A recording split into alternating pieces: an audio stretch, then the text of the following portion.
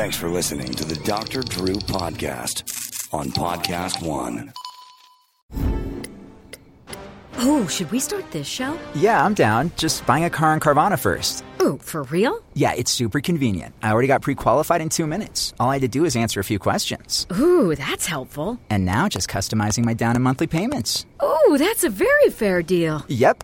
Boom. Just bought a car. And you get to take me to the Carvana vending machine in a couple days to pick it up. Ooh. I'm kind of busy. Visit Carvana.com to finance your next car. Financing subject to credit approval. Well, if you drink coffee in the morning or, say, matcha, something to get you going, what if I told you could double the power of what you drink to wake up and energize your brain? BioOptimizers. It's an industry-leading digestive supplement created with a special recipe to help boost brain performance. Interestingly, the secret is they have a product called Primergen V, a potent liquid vitamin formula loaded with absorbable vitamin Bs, and Primergen M, which is a powerful liquid trace mineral blend, both 99% absorbable nutrients. And these nutrients are important cofactors in your body when you take them with beverages like green tea or coffee. Again, this increases the boosting effects of these substances. For instance, the fulvic and humic acid can increase the effect of caffeine. So there you go. If you add cream or butter to your coffee or your tea, the nutrients help release the butyric acid for all-day energy. You get a full spectrum of vitamin B vitamins, of course, and minerals. You add that to their K-Apex enzyme and energy supplement, and the effect could be even stronger. BioOptimizers calls this their brain boost stack. They're running a special for you at BioOptimizers.com/Dr. Drew Brain. That is BIOPTIMIZERS.com/DRDREWBRIAN. Get an additional 20% off the normal package price with a coupon code Dr. Drew 20, DRDREW20. Get your brain going, optimize your daily focus. The promotion is only while quantities last.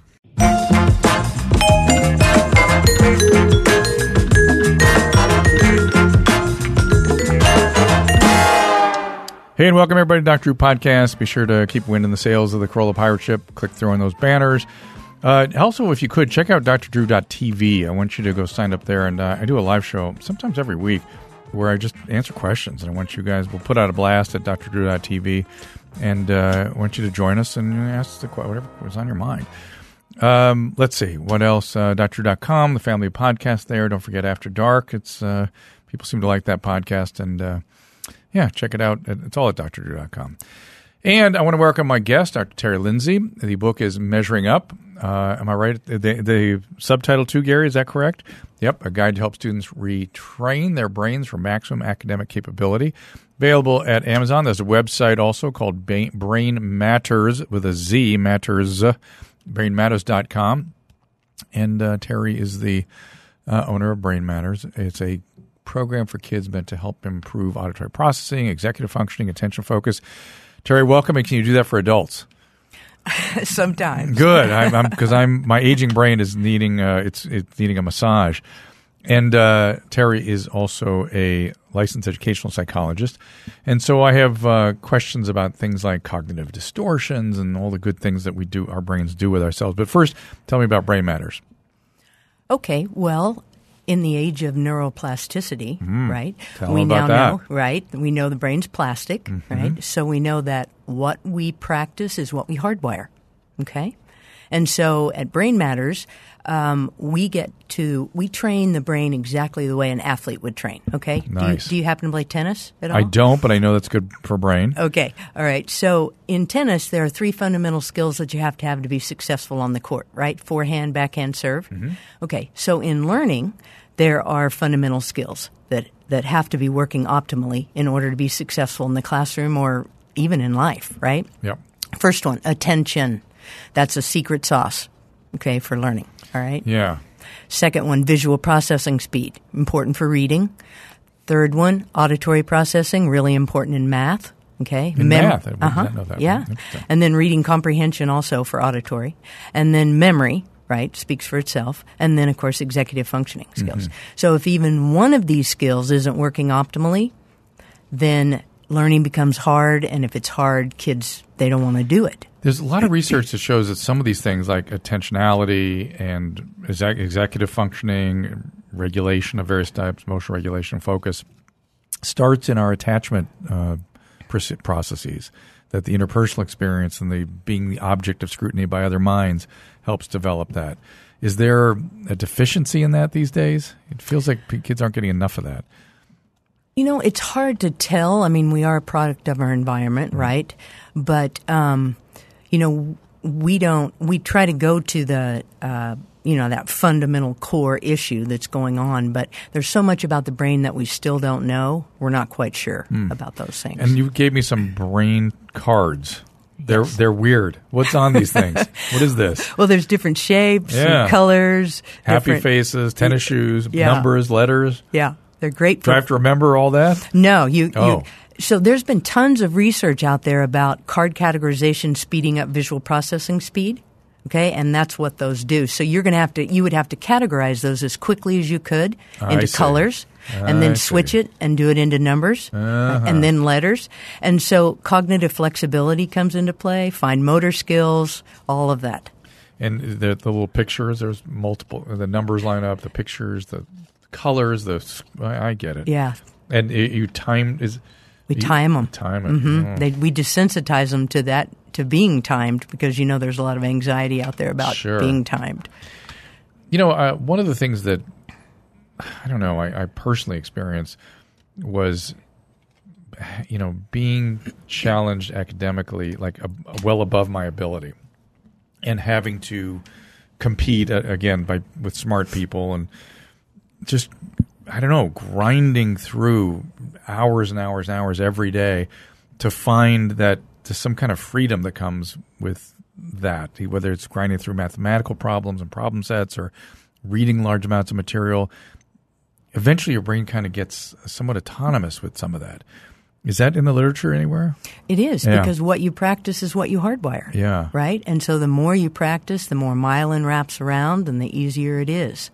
It is kind of extraordinary, but I feel like I'm worried that today we're not doing as much of that very, very, very hard work, that we're sort of letting people just sort of look things up, examine information, rather than really the work of reading and thinking and solving problems, that kind of thing.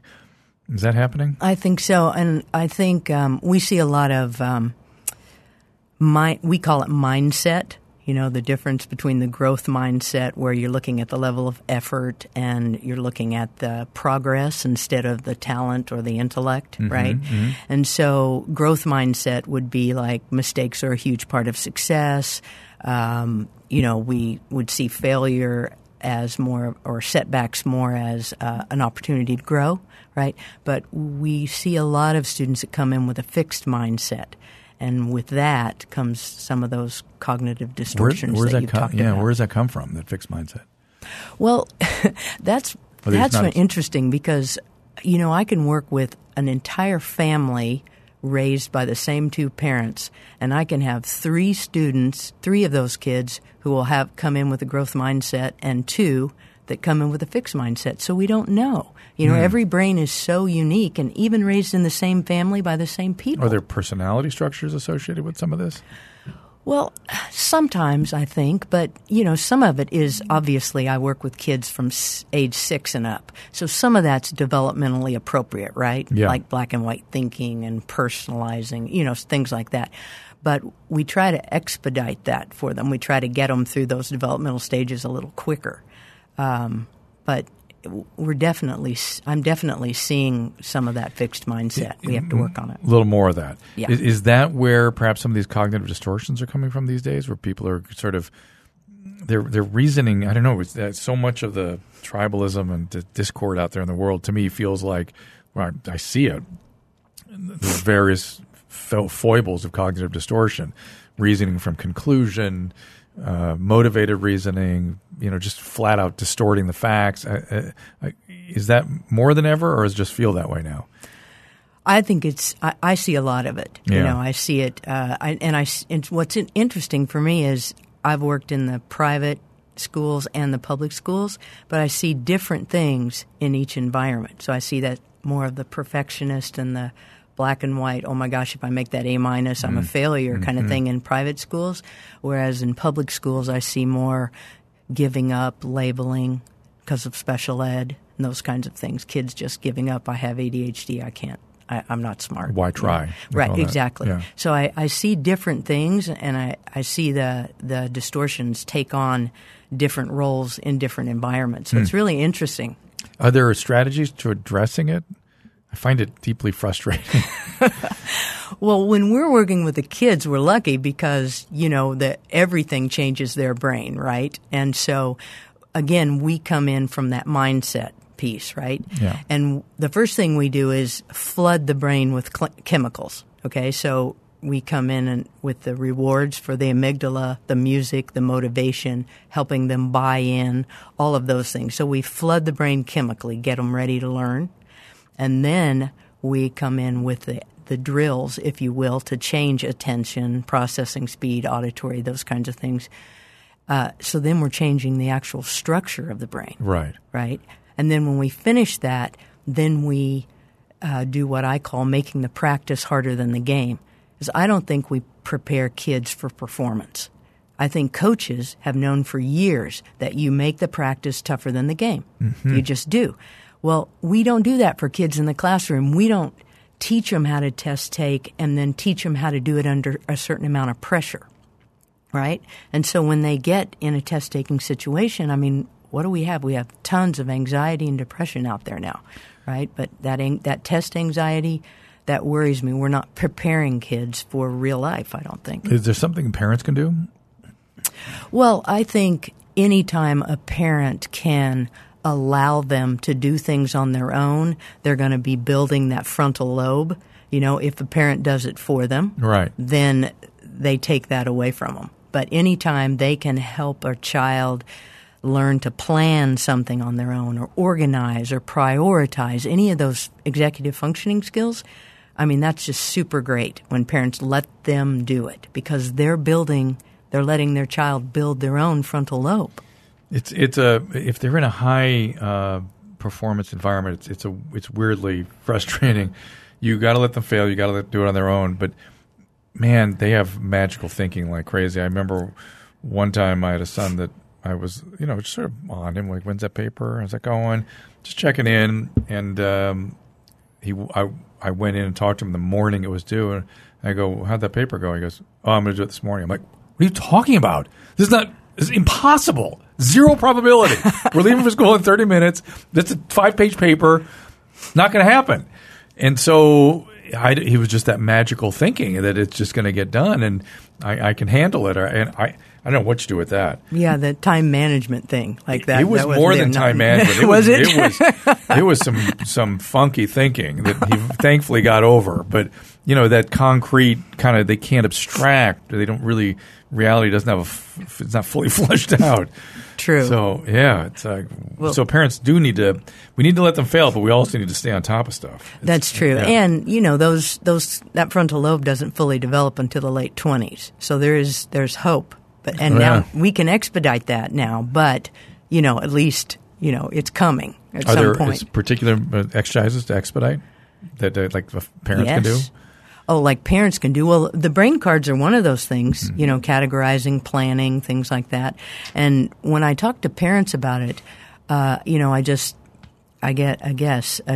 just express the need for them to do it on their own, guide them, but let them do those things because that's just so important. Oh, my God. If parents swoop in and do it for them, then you've done nothing.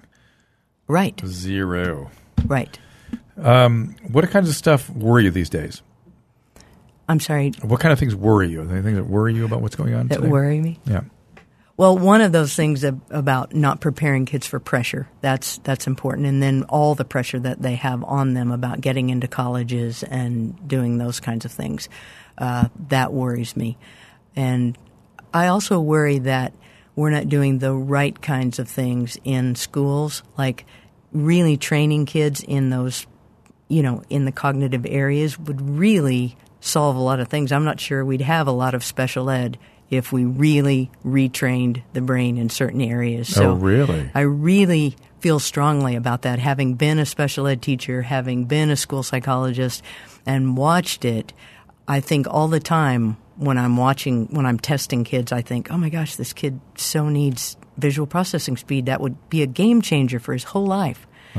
We had 4 kids last summer that went through the program in Carmel that were special ed kids that are not special ed kids now. And how do you select those kids? How does somebody know if their child is somebody that should be eligible for that kind of thing? And where would you find it?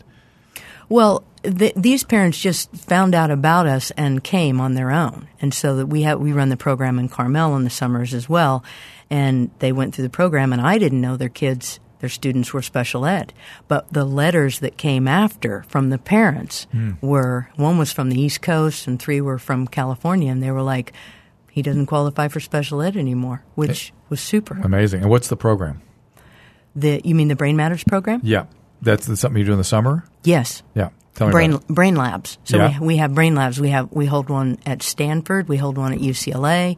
We hold them in Carmel, Santa Barbara, Orange County. They're 5-day programs because it takes 20 hours to change the brain in visual processing speed, 30 hours in auditory. That's not a lot of time, right? That's not a lot to change your whole life, right? No. Do you have to keep practicing it after you've done that? Well, if it were you or me, we would, because we're not in school. But they're in school, so when they get it back in school, they're like an athlete going back in season because they're using their processing speed and their working memory and all that, right? But you and I, we have to maintain it because we're not using it. Interesting. And so do you measure the differences as they go through it, or is it just something you expect from the application of the particular procedures? We measure it at the end if the parents want me to, but about 4 years ago, University of Reno, Nevada, did our clinical trials, and so we know we have the research to support. So we just don't have anecdotal only. We have the research. And now. What kids should be looking into this?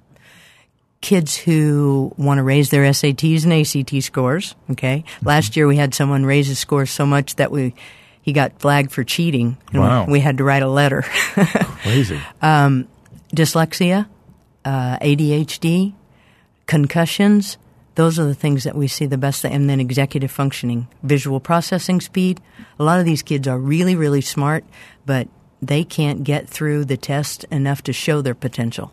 And we can speed that up for them. In fact, that's the easiest thing to speed up is visual processing speed. Interesting. I know. Let's say a kid doesn't have access to this, just being involved in a academic pursuit, reading a lot, do those help, or do you have to do specific interventions? You really have to do specific training. It's kind of like the difference between going to the gym on your own and going to the gym and having a trainer put you through a particular formula. But we do, for kids who can't access it, we do have scholarships in a lot of the schools. Is some of that stuff available at thebrainmatters.com? Yes, definitely. And is that a program people can do at home?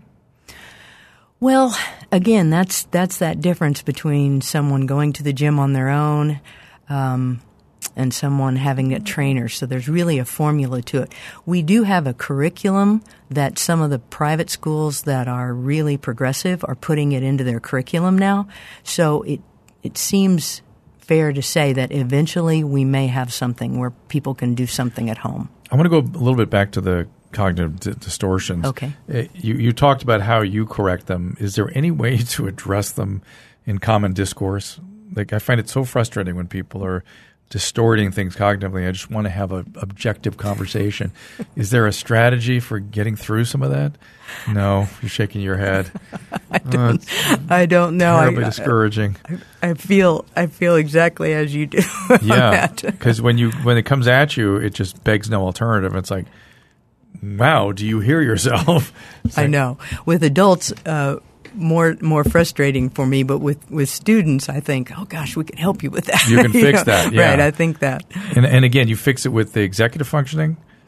We can fix that with growth mindset and come in with growth mindset. Or, the things that, like breaking apart the labeling or looking at their payoff or getting them in the gray, those kinds of things that are just, I think, typical for psychologists. But we just kind of weave them into our program. The kids just really getting don't. them to think better. Yeah, they don't even know they're there, really. Right. Makes sense. That makes sense. Yeah. Is there anything else you want people to know about the program or what some of the things that excite you now? Well, I think I think it's important for them to know that there are several ways that you can do this program. So when I say it's a 20-hour program or a 30-hour program, you can do a brain lab, which goes for a week, right, and get all the hours in. Or they can spread it out and do it after school, or they can do it on Christmas break. You know, a lot of people fly in from China and India to do it during the breaks.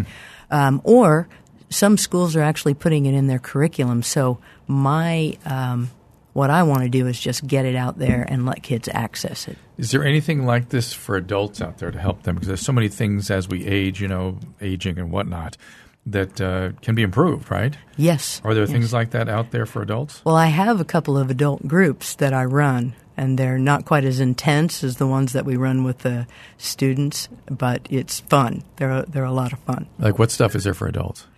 Well, I've had a group of women who were middle-aged, you know, that called me and said, hey, we've got about 8 women that want to do this. I've had groups of men and women.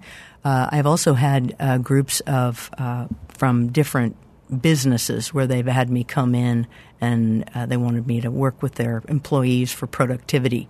And so we do a cognitive and take a look at how they learn and what might be a challenge and what might be a strength, and then we use that as a baseline and do that. You do that for each individual person? Yes. You can't do it for a group? You can't sort of give... I can do both. So they can go one-on-one or we can do it in groups. So if you were doing it for a group, what kinds of advice would you be giving them? Well, not so much advice as more like if I was coaching a team, right? So they would be actually going through drills that would move them in a certain direction, drills that I broke down, and then we build it up. So if we were looking for, let's say we had a group and they were weak in their working memory or they were weak in visual processing speed, then we'd have stations, and this group would be doing a visual processing speed station, and maybe we'd have a card station doing fine motor and cards over there. Like these brain cards Right. I've got here? Yes, and then we've got one where they're on balance boards and where we're working on their working memory, which is very interesting for the adults to see the balance, and when they're having to throw the bean bags in the air and then remember the numbers. It's very frustrating and fun at the same time. So and again, for people that don't know, working memory is doing a couple things at the same time, essentially. Yes, or holding information in your mind that you can manipulate, you know, while you're doing something else. Oh, like we're having so to use, good at that when I was younger, and I've lost a lot of that. It's very frustrating. I hear that from parents all the time. Oh. As soon as we finish with their children, they'll say, okay, now, what about me? Yeah. And what can we do for me? I used to literally be able to do 3 or more things and manipulate and think and focus on one thing in front of me while 2 other ones were going. Now it's just the thing in front of me. Just the thing in front of you. And that's it. And that's good because the brain's not meant to multitask, even though we do it. But that's it good. felt a little more comfortable when I could do when you that. could multitask. Yes. I know. And now it's like, what did I want to do a few minutes ago? I wish I hadn't been focused so much on what I was doing. I would have remembered what I wanted to do. I know. And there's no way to improve that. No special exercises we can do on our own. Sure. Tell me, what are they? I'd have to show you. I'd have to show Can't you some of those them? things. Well, you know, again, that working memory, that being up on the balance board and tossing a beanbag and even numbers are on one side and odd numbers on the other side, and then I have you go back to the first number that you ended on and then go back to this one. So it's kind of a complex thing, but it's difficult, and adults, it's very difficult for adults. The cards are fun and a little bit easier than the working memory pieces. No, I need to get that working memory back. Yeah, but we can definitely get most everything back, but it's just a matter of whether people are willing to go through the training to do it. And none of this is online because we need the motor skills involved in order for it to transfer into classroom and into life. Why not, let's say for the adults again, why not just, like I've noticed I can barely play the piano anymore, and that's just decayed. Why not just sit down and start taking piano lessons again and really work on that? Wouldn't that be a way of getting things, absolutely, similar phenomena back in the brain? Absolutely. Yeah. Any kind of practice. But remember, everything in the brain is practice, so you can either practice the things that make you productive or you can practice the things that don't. right? And so that's the good and the bad news, because everything is practice in the brain. In other words, bad habits too. Exactly. Huh. Is not doing technically a bad habit? You know what I mean? Is the null set the same as a training in something bad? Well, yes, if you still want to be good at something and you're procrastinating, right. You're losing it. The book is called Measuring Up, a guide to help students retrain their brains for maximum academic capability. Anything else we missed? No, on this book, I wrote it for parents because I know that navigating the educational system is really difficult at times, whether they are over-involved or under-involved or whatever. And so I wrote it for them so they could find an ethical alternative to giving their child every advantage. You mean this is for the over-involved? No, this is for a parent who wants to give their child every advantage in an ethical way. Give me some more hints on that. What's in there? Well, we talk about testing and what that means in the age of neuroplasticity. We talk about getting a baseline, how to know whether your child needs to go through brain training, or the fact that nothing has to be wrong for them to benefit from that. Right. And so we talk about all those things. We talk about the stories of different students who've gone through the program, raised their SATs or ACTs. A lot of parents don't know that brain training's out there. I get that more than anything. I get, why didn't I know this was out here? I'm guessing it's mostly involved parents, right? I mean, like, if anything, over-involvement is the problem. Sometimes but I can't imagine how this self-selecting population would be under-involved. They just wouldn't show up.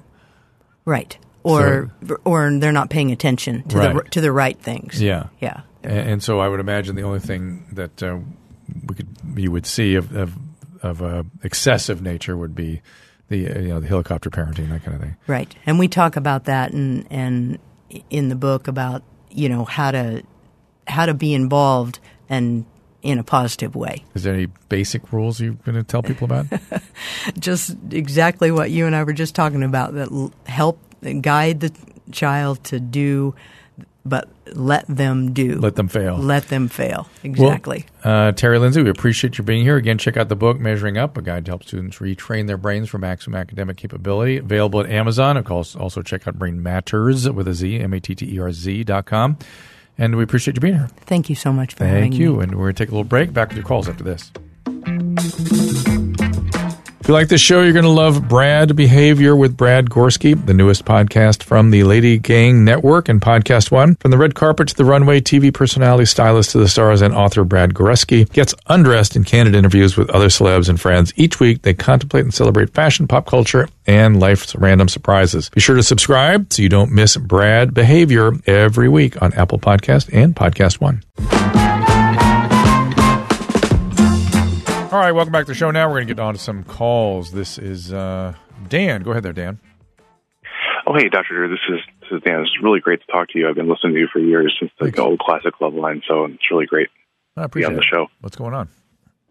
So I know I've heard you talk about this here and there with different callers in the past regarding like kind of adults with ADHD, right. And I've been on Vyvanse for about 9 years now.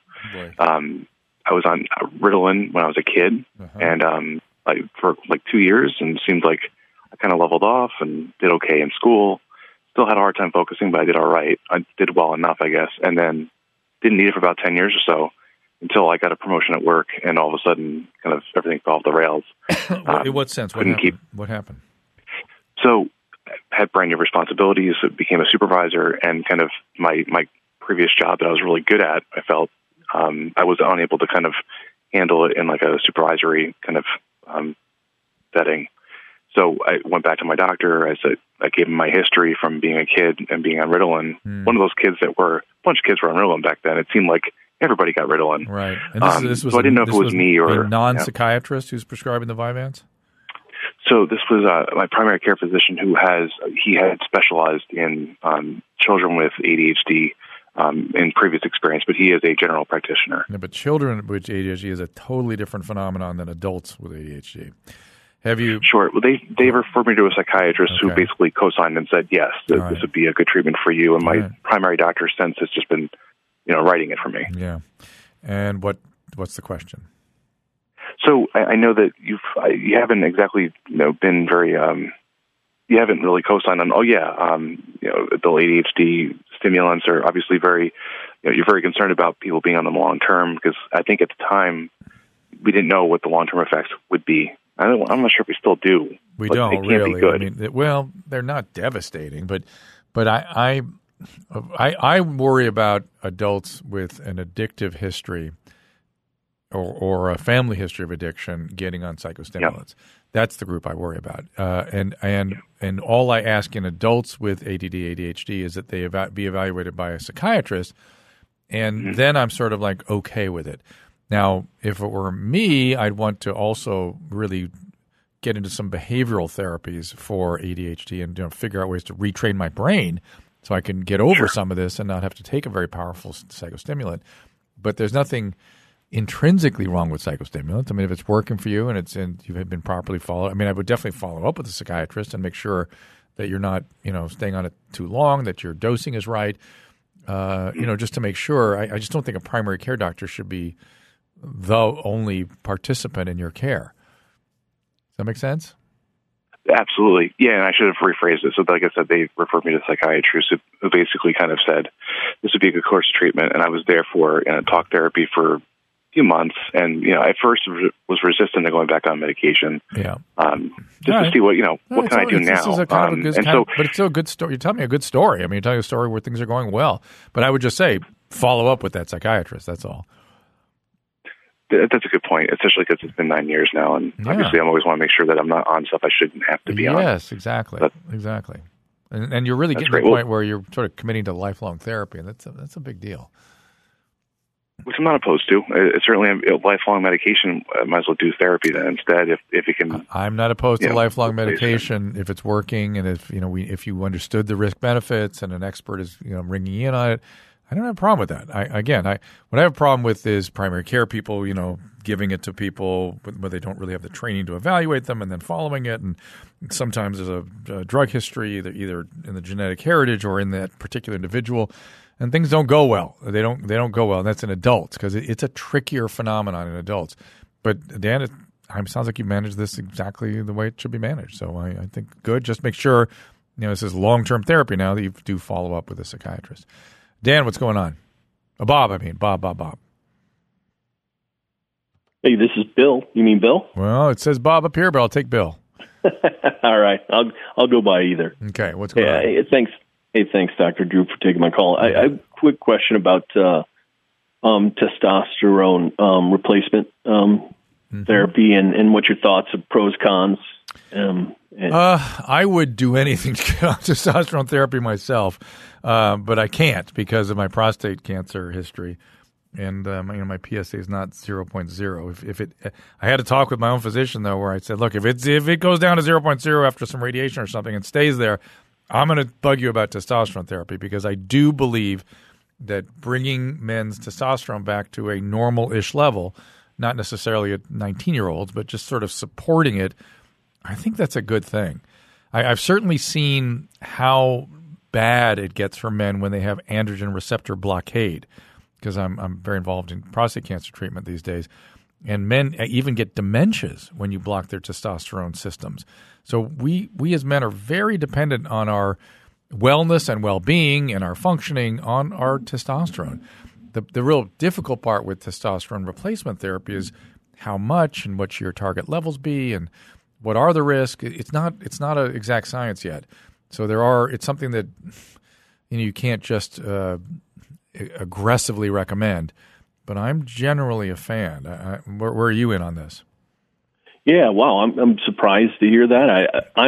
I've got a buddy of mine who's on it and swears by it, and you'd make the mistake of going online and trying to research, and obviously everybody has an extreme opinion one way or the other. So it's all over the place. I love to hear the fact that you are a fan. I'm a fan. I'm not an enthusiast. Let's put it that way. Sure. And I worry about guys getting boosted up to the point where they're jacked up and feel great. That's not the goal.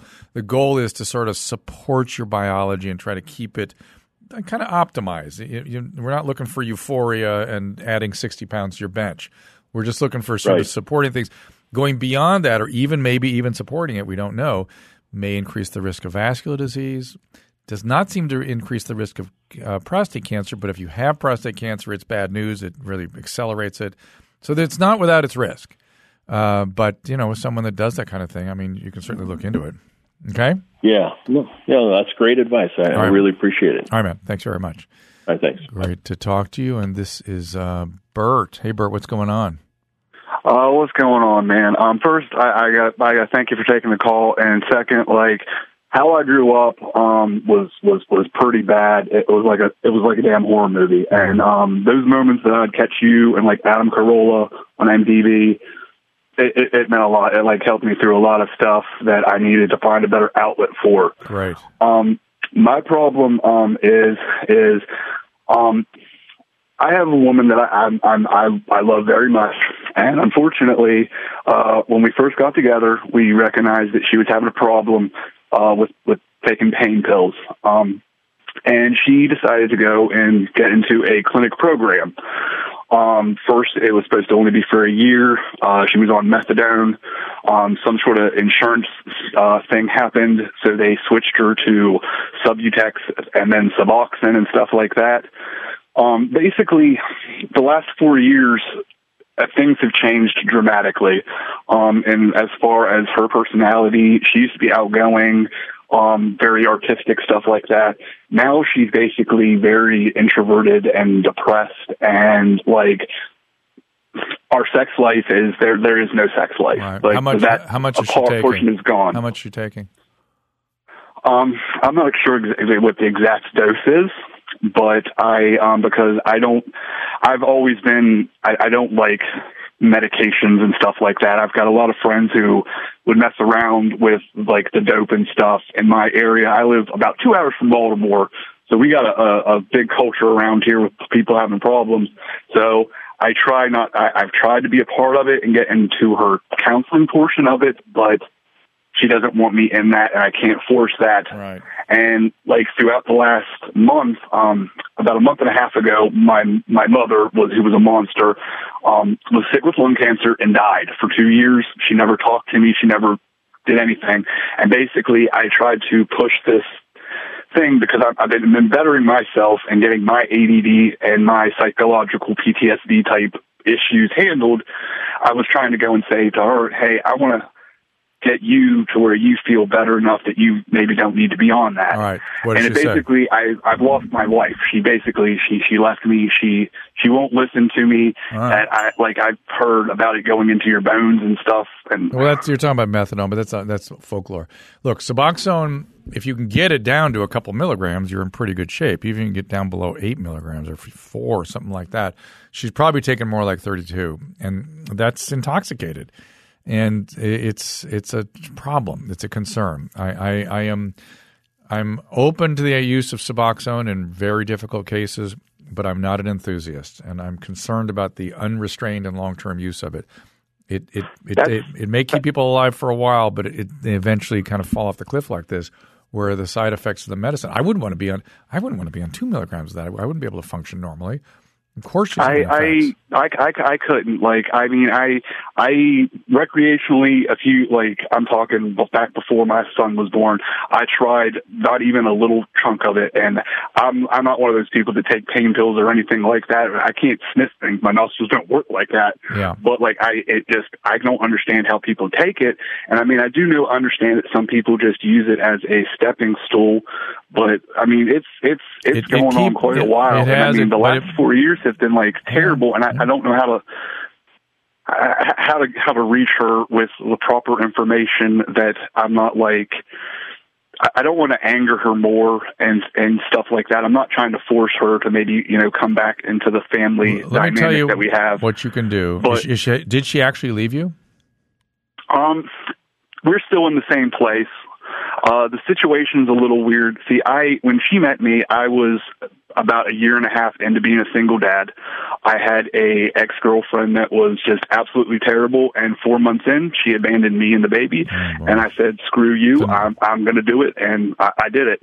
It's another drug addict. She also was a drug addict. So she's kind of like still here, and now he's developing some of my behavioral problems and stuff from his natural mother, and like it kind of started from that because he would go wandering because he may be on the spectrum. We're not sure. We're trying to get that diagnosed by a doctor here. Yeah. And like, if we have alarms everywhere, if he thinks he can get out, he'll get out. So that added some stress, him constantly being defiant, even when he's medicated properly and stuff. So it's like, we're still there. We're functioning. We'll talk to one another, but we haven't even broached the topic about the serious stuff. All right. So you need to have either your own therapist. You have your own support program. You got a lot going on, dude. Either you get your own therapist or you go to a program called Al-Anon. You get a sponsor and you just start working a program there. I'm telling you that will make a difference, not just in your life, but in how you deal with her. And it will change the course of her condition as well. Al-Anon, therapist, and if you can't afford a therapist or can't access therapist, just start going to Al-Anon meetings and get a sponsor. There's a lot going on, dude. A lot going on, Bert. I congratulate you for sort of gaining some insight into what's going on with you. You seem like you're really working hard on yourself, and I want to fully support and endorse what you're doing. But it's going to take more. You got to have somebody in your corner. Got to have somebody in your corner, or this isn't going to work. Nathaniel, go ahead. Yeah, I got a lot of work, a lot of this, a lot of that. You know, like I got to fix buildings. I have to write papers. I have to, be a productive member of society. I have to, write letters for the church. I've got all this stuff going on, and then I got nobody behind me. You know, do you have any friends? And then it becomes. It feels very challenging, when you don't have the wind at your sails. Do you have friends? Well, I've got some decent friends, some really, really good friends, but I have problems asking for help. Why? Why? I guess I feel like I should be the monument. The monument. Like I should be the stable place, And then if I ask for help, then that means. Do you have a bunch of? Are you responsible for a family? I'm responsible for many things. Now I'm only responsible for myself. Okay. But I'm wrapped up in, I guess I'm wrapped up in so much that, Well, Nathaniel, what jumps out at me is you sound depressed, right? Yes, I am. Okay. I actually am. All right. I have to admit that. Yeah. I will admit that. And that's okay. You've depleted yourself, and there's a couple ways to approach this. One is start taking better care of yourself, setting limits, not, overcommitting yourself, taking long walks, starting to exercise, sleeping right, all that crazy stuff, all that simple stuff will make your mood better. So that's one thing. Two, get somebody in your corner. Just like I was telling the last guy, get a friend or somebody who genuinely gives a shit about you to support you. Somebody. Right, because I just feel the intense isolation that you've got and the depression. And then thirdly, if you start thinking about hurting yourself or if none of this stuff is working, that's time for medication. And all three of these things sometimes are necessary to get you out of the hole. But somehow you've gotten in there, and you can climb out. You can climb out, no problem. I know. But you got to start doing the do. You got to start, really paying attention to self-care, paying attention to your mood, paying attention to overcommitting, paying attention to yourself. You're entitled to that. It's okay. No one's supposed to work themselves to death. I know we all do a little bit of that, but you're not going to be of any use to anybody, as they always say. You got to put an oxygen mask on yourself before you hold it to somebody else. You've got to take care of yourself. You're not going to be any good for anybody. So it's A, self-care, exercise, sleep, nutrition, all that good stuff, all the usual stuff, long walks, classical music. B, support somebody or hopefully somebodies that give a goddamn about Nathaniel. And then C, if that doesn't work, then you talk to a doctor about that. And you would be in a position where you probably wouldn't even have to see an expert because it's a pretty simple maneuver to treat depressions like this. So an average doctor would probably be in a decent position to help you with that. But I always recommend seeing a psychiatrist if you can, if you're going to be on these medications. Thank you all for the calls. Thank you, Nathaniel. I'm pulling for you, man. And we're going to take a little extendo break. Thank you all for calling. Thank you all for listening, and we'll see you next time. For calling times and topics, follow the show on Twitter at Dr. Drew Podcast. That's DRDREW Podcast. The music from today's episode can be found on the swinging sounds of the Dr. Drew Podcast, now available on iTunes. And while you're there, don't forget to rate the show. The Dr. Drew Podcast is a Corolla Digital production and is produced by Chris Loxamana and Gary Smith. For more information, go to drdrew.com. All conversation and information exchanged during the participation in the Dr. Drew Podcast is intended for educational and entertainment purposes only. Do not confuse this with treatment or medical advice or direction. Nothing on these podcasts supplement or supersede the relationship and direction of your medical caretakers. Although Dr. Drew is a licensed physician with specialty board certifications by the American Board of Internal Medicine and the American Board of Addiction Medicine, he is not functioning as a physician in this environment. The same applies to any professionals who may appear on the podcast or drdrew.com.